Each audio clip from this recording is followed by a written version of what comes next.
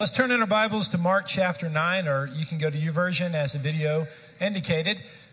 For the last few years, we have been in and out of the book of Mark, going through it verse by verse. Then we'll do other series, and then we'll come back to Mark. So I did Mark chapter 8, probably back in March and early April. And today we'll start back in Mark chapter 9 and let the scripture speak to us. Mark chapter 9 is a transition chapter. The book of Mark up to this point has been fast-paced, and Jesus is healing the sick and casting out demons and doing incredible feats. In chapter 9 and chapter 10, he has a period where he teaches his disciples. In fact, in those two chapters, they call him teacher or rabbi about 6 times because he is teaching them. So it's going to help us a whole lot as we look at some of these scriptures and allow God to teach us once again. I can't believe it's been 20 years since I went on a backpacking trip, a 7-night backpacking trip. It was actually with my Young Life team out in Colorado. And on this trip, I was having completely new experiences. I grew up in the Dallas-Fort Worth Metroplex. I was a city kid. I didn't know anything about camping, don't know much about camping now. But on this particular trip, I had a guide who helped us do all the necessary things to have a successful trip. And the 7 days I spent out in the wilderness of Colorado really impacted my life. Towards the end of this trip, we had really been pushed physically, been sleeping in tents, hiking all day long. We came to a point in the trip where the guide told us this. He said, for the next hour and a half to 2 hours, it's going to be the most difficult part of the trip. We're going to have an uphill hike, but we have the opportunity to go to the highest peak that you will be at on this particular trip, and one of the highest peaks in Colorado. So I was already tired, and the thought of having the hardest hike before me for the next 2 hours was not appealing. And then I had with me another teammate of mine, classmate of mine, who was a really large guy, much larger than me at the time.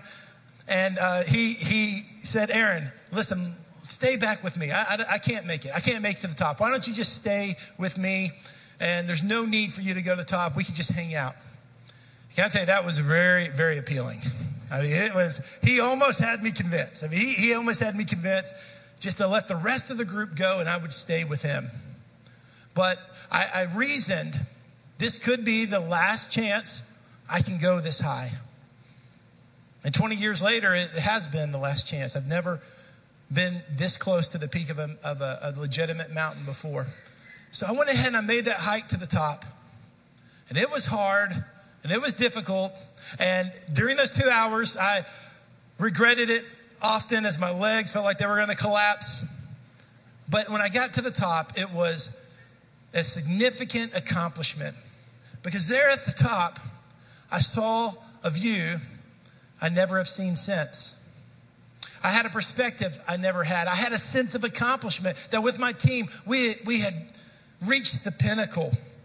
And it was at that place that I'll show you proof that I made it. Now, this isn't great proof. You put that picture up. This is actually proof that we need new projectors. And that will happen in the next 6 weeks. But at least you can kind of see a mountain and there's some men. And if you can see clearly, there's this guy in an orange toboggan who's just really good looking and just it would amaze you if you could see it clearly. But this is kind of the picture, and I'll try to put on my blog this week so you can kind of see it of a very meaningful experience for me.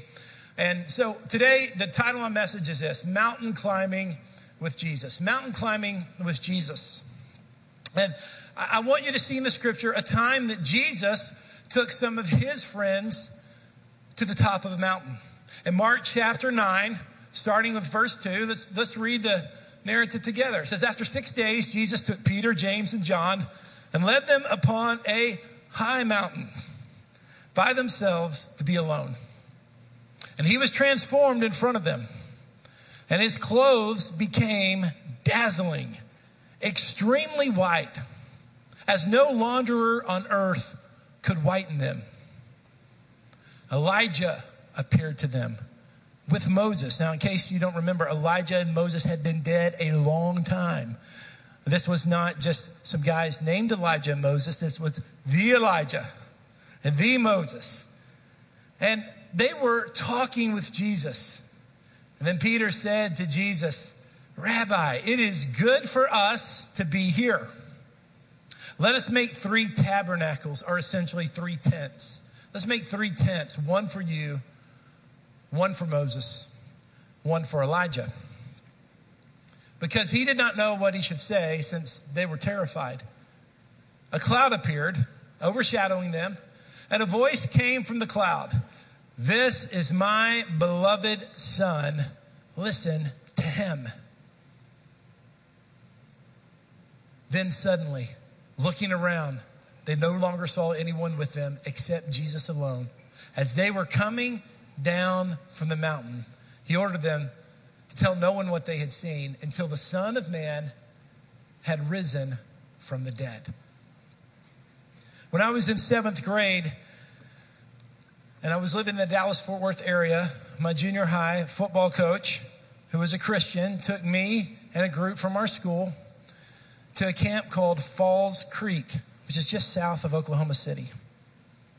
In this camp, there was nothing remarkable about it physically. In fact, it was a lot of cement and a lot of metal buildings that made this campground.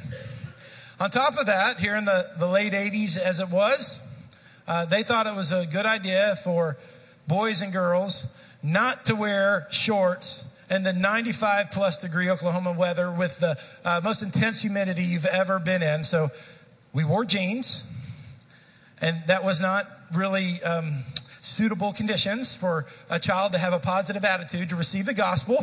But we wore jeans, and the only highlight of the week was the swimming pool. But even then, in 7th grade, the boys swam separate from the girls, which as a 7th grader I thought was a horrible idea.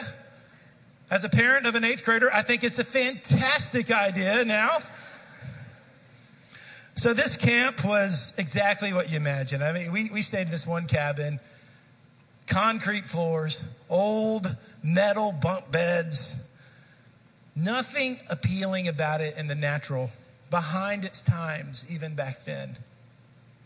But it was at that camp, and it was at that week that I and my friends had an experience with God that changed my life forever.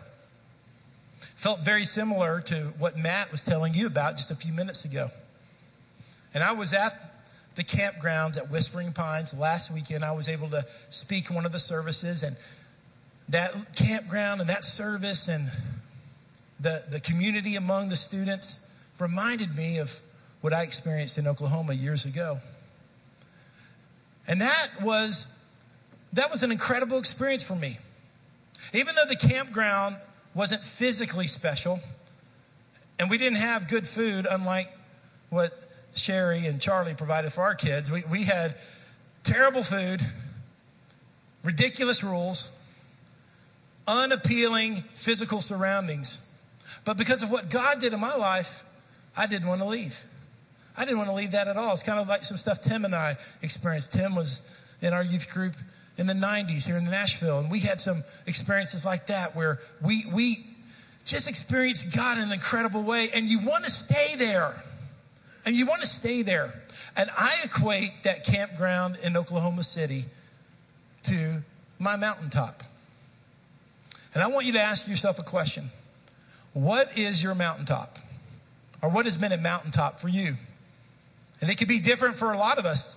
While we're on the subject of retreats, as adults, a lot of you have been through something called Trace Diaz or the Walk on Emmaus, some type of women's retreat or men's retreat where you're at that retreat. And man, living for God is easy. I mean, living for God is good. God uses this mountaintop experience in your life, and it's special. Maybe it's not a weekend retreat, but maybe it's a person. There's a particular pastor that was in your life, or there was a particular mentor, a praying grandmother, or a friend of yours in college, that when you're around that friend, or when you spend time with that praying grandmother, or when you're under the ministry of that particular pastor, you just feel close to God. I mean, you feel connected to him. Maybe for you, it's another church. Maybe it's a church in another state or a church in another area. And typically, the church that we come to faith in, or we get filled with the Holy Spirit, or a church where we are discipled, when we have a place like that, there's no other church that compares to that church, because there's just something special about a church where we had that type of experience. And maybe that church is like your mountaintop. But think about that. What is your mountaintop? Is your mountaintop your small group? Is your mountaintop your men's group or your women's group, or a certain ministry of yours? There is something that God has designed for you. It's something that's special. It's a place where something particular happens. And as you're thinking about that place and you're processing that in your mind, I want to give you a couple of observations as we use this story as an analogy for our lives. And here's the first thing is that on the mountaintop, Jesus is revealed. But that's not the first one. He is revealed in the second. But he's transformed. Jesus is transformed on the mountaintop. That's the first point, if you can put that up.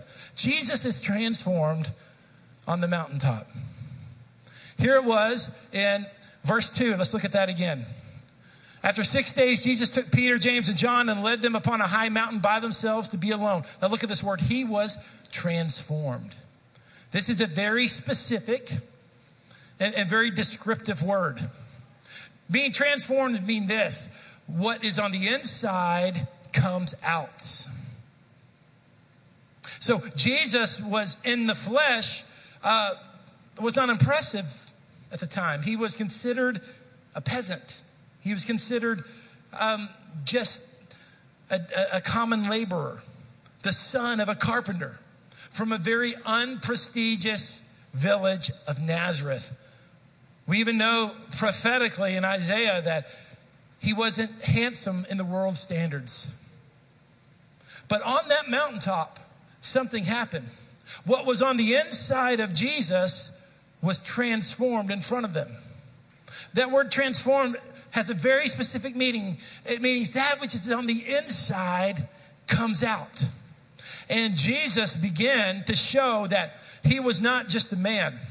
He was not just a prophet. He was not just a miracle worker or a great teacher. He was fully man and he was fully God simultaneously. And on the mountain, the glory of God started coming and started manifesting, and was, as the scripture shows us, transformed in such a way that Jesus literally, his glory shined through his clothes. I mean, this was an amazing sight that Peter, James, and John were seeing. So we read on. He was transformed in front of them. His clothes became dazzling, extremely white, as no launderer on earth could whiten them. Verse 4, Elijah appeared to them with Moses. Look at this. And they were talking to Jesus. What an incredible sight. To physically see, Peter physically saw Elijah and Moses, who had been dead for hundreds of years, having a conversation with the same man they had been following throughout Galilee in his ministry. It would be the equivalent of us, or at least not the equivalent. It helps us imagine this. If we were to see someone we know speaking to George Washington and Abraham Lincoln, and it was actually them. I mean, that's an amazing sight. Jesus is just talking. I mean, he's hanging out with Elijah. He's hanging out with Moses. There was something happening on that mountain. Jesus was being revealed to them. Jesus was being shown to them. Jesus was being seen. And when we go to the mountaintop, one of the things we learned there in the mountaintop is we learned who Jesus is. When I was at that camp in Oklahoma, Jesus became more than my parents' Savior. And he became more than a cultural inheritance because I grew up in Texas. And if you grow up in Texas, you're supposed to be a Baptist or a Pentecostal or a Church of Christ, one of the three. You're supposed to be one of those because that's just what you do if you're a Texan.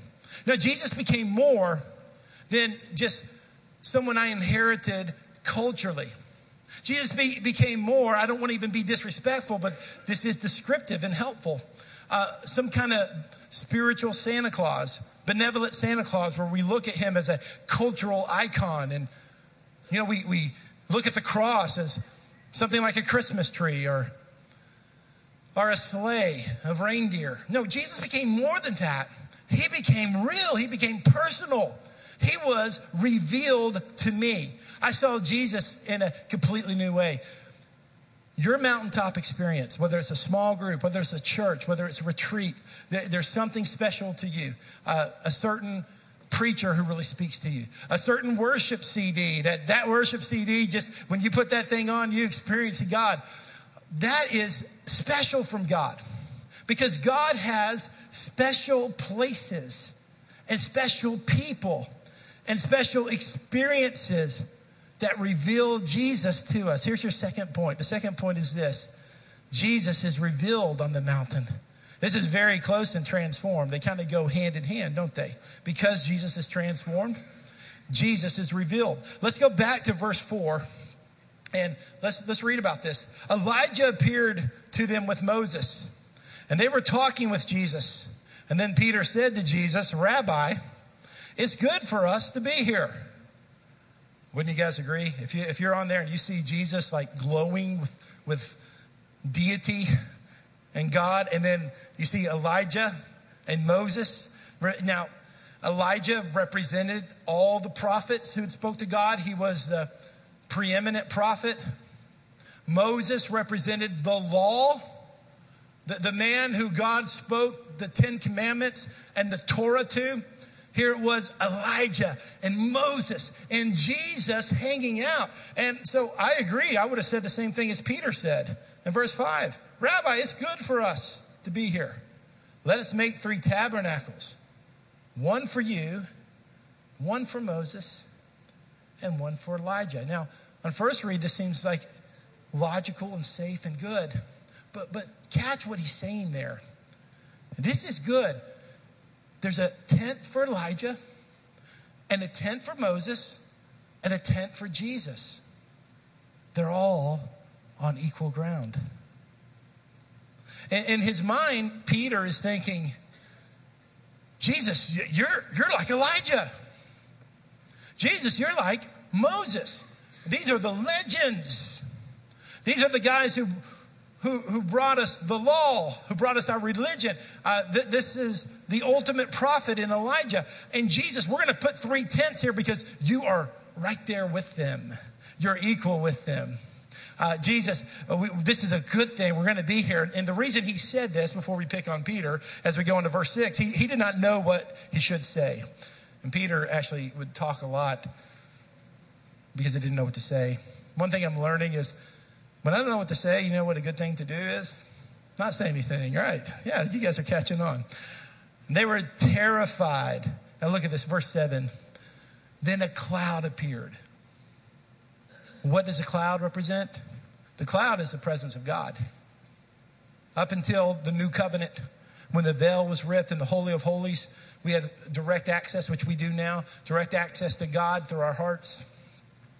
All through the Old Testament, when the presence of God manifested on earth, it was in a cloud. It wasn't the only way, but it was a common way.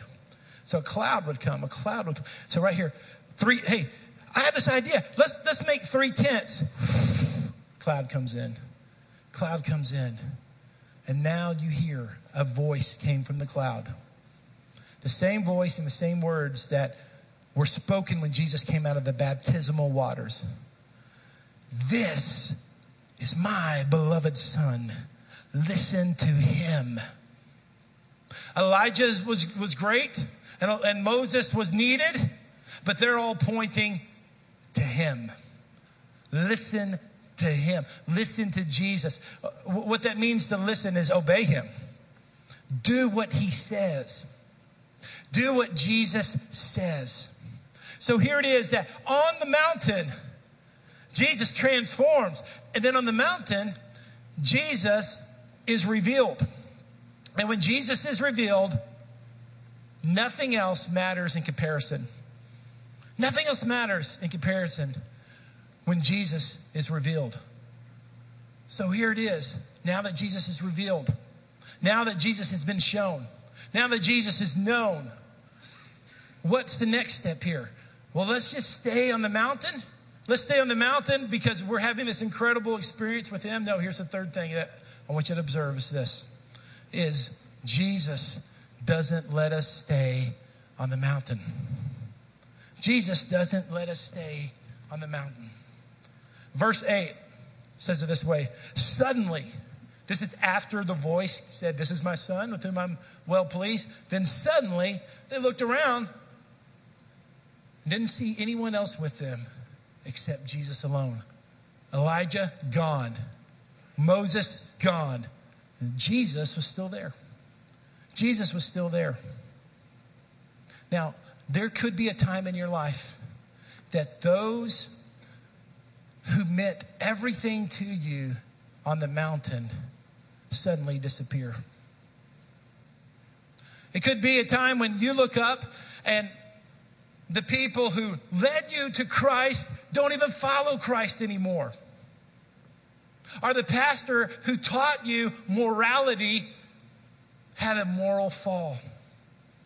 Or the group of people that you thought, that you experienced God with and you thought, wow, I'm having community with these people and we're all just going to walk together with the Lord. That community dissipates. Or a job transfer takes you away from a church you love. Or the dynamics of a small group change and the small group doesn't have the vitality it had before. And your Elijah and your Moses disappears. When that happens, instantly it can feel disappointing. It can feel like disillusionment. It can feel like abandonment. And I want you to understand something. That God has put great leaders in my life, but every single leader that's been in my life has disappointed me in some way. You know why? Because they're not Jesus. And when you need somebody to be your leader, and you need someone to help you out, and you need someone, and you're depending on that person, and they disappear, what you have left is Jesus. Suddenly looking around, they no longer saw anyone with them except Jesus alone. I know loss, whether it's temporary or permanently, is painful, and I don't want to belittle that. I just want you to know this, is if the people who were with you on the mountain aren't with you anymore, you still have Jesus. And that is the treasure. That is the beauty.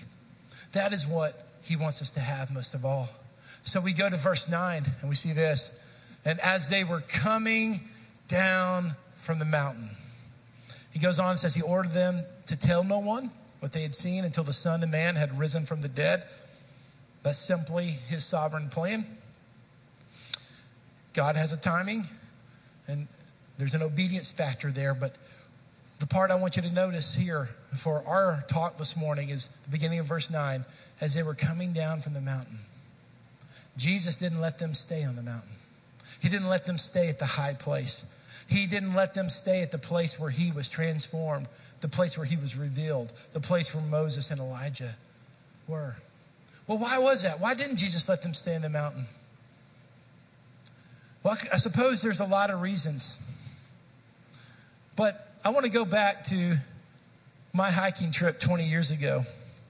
And I'm sorry you can't see the picture well, but it'll help somewhat. If we look at that picture again, and you can kind of imagine that if you could see the picture clearly, and if you see it later clearly, you'll notice that there's no trees up there. And there's no grass. And there's no fruit. The reason why is because on this particular part of our trip, we had exceeded what is known as a tree line. The reason the Rocky Mountains are known as the Rocky Mountains and not the grassy mountains is because they're high. And there's a place where the altitude doesn't allow vegetation. And that's the place we were. And I believe that this can be a metaphor to us of why Jesus calls us off the mountain. Because in the valley is where there's growth.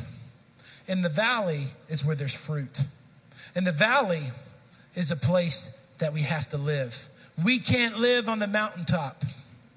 We have to go down and we have to go through the valley and live in the valley, because that's where the fruit is, and that's where the truth is, and that's where God has us. So it is that Jesus, in the 33 years he lived on this earth, he chose to live 30 of them being a normal person, by and large. He never sinned. So when I say normal, that doesn't mean he sinned. What I mean is this, is Jesus learned how to work a trade, and he learned how to be a carpenter. And we know his first miracle was done at a wedding. And we know that Jesus ate meals and traveled and went over to friends' homes and spent time with them. Jesus knew that life happens not on the mountaintops, but down in everyday normal activity. And I want you to know something today. Jesus is going to take you to the mountaintop, and he's going to transform, and he's going to reveal himself, but he's not going to let you stay there. You know why? Because there's things to do in the valley. I mean, church can be a mountaintop. If it's a good church, right? If you're experiencing God at church. But we can't stay in church all week. You know why? Because you guys have jobs. And you students go to school. And there are leaves to rake at our house. And there's chores to do. And there's obligations and appointments. And there's life.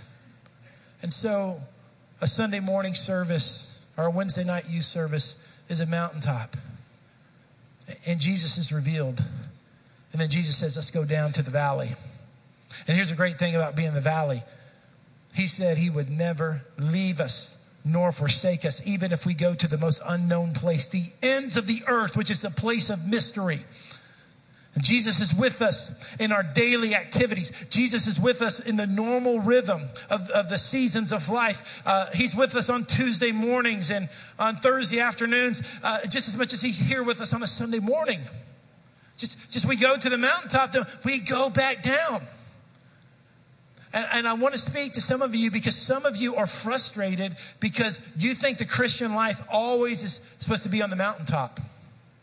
And you're trying to reproduce an experience you had in the past, or you think God has abandoned you because you're not on the mountaintop again. And I just believe the Lord wants you to know that you need to cherish the normal days and understand the ordinary days and understand that God's grace is within the ordinary and the normal. And He is with us in the regular duties of life. And in fact, that's the place where the fruit is. The fruit comes within our relationships.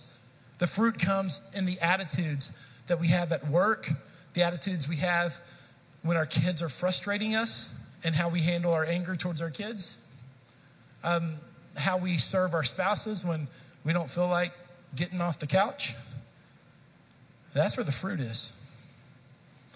And God is with us, okay? God's with us. I want to pray with you today.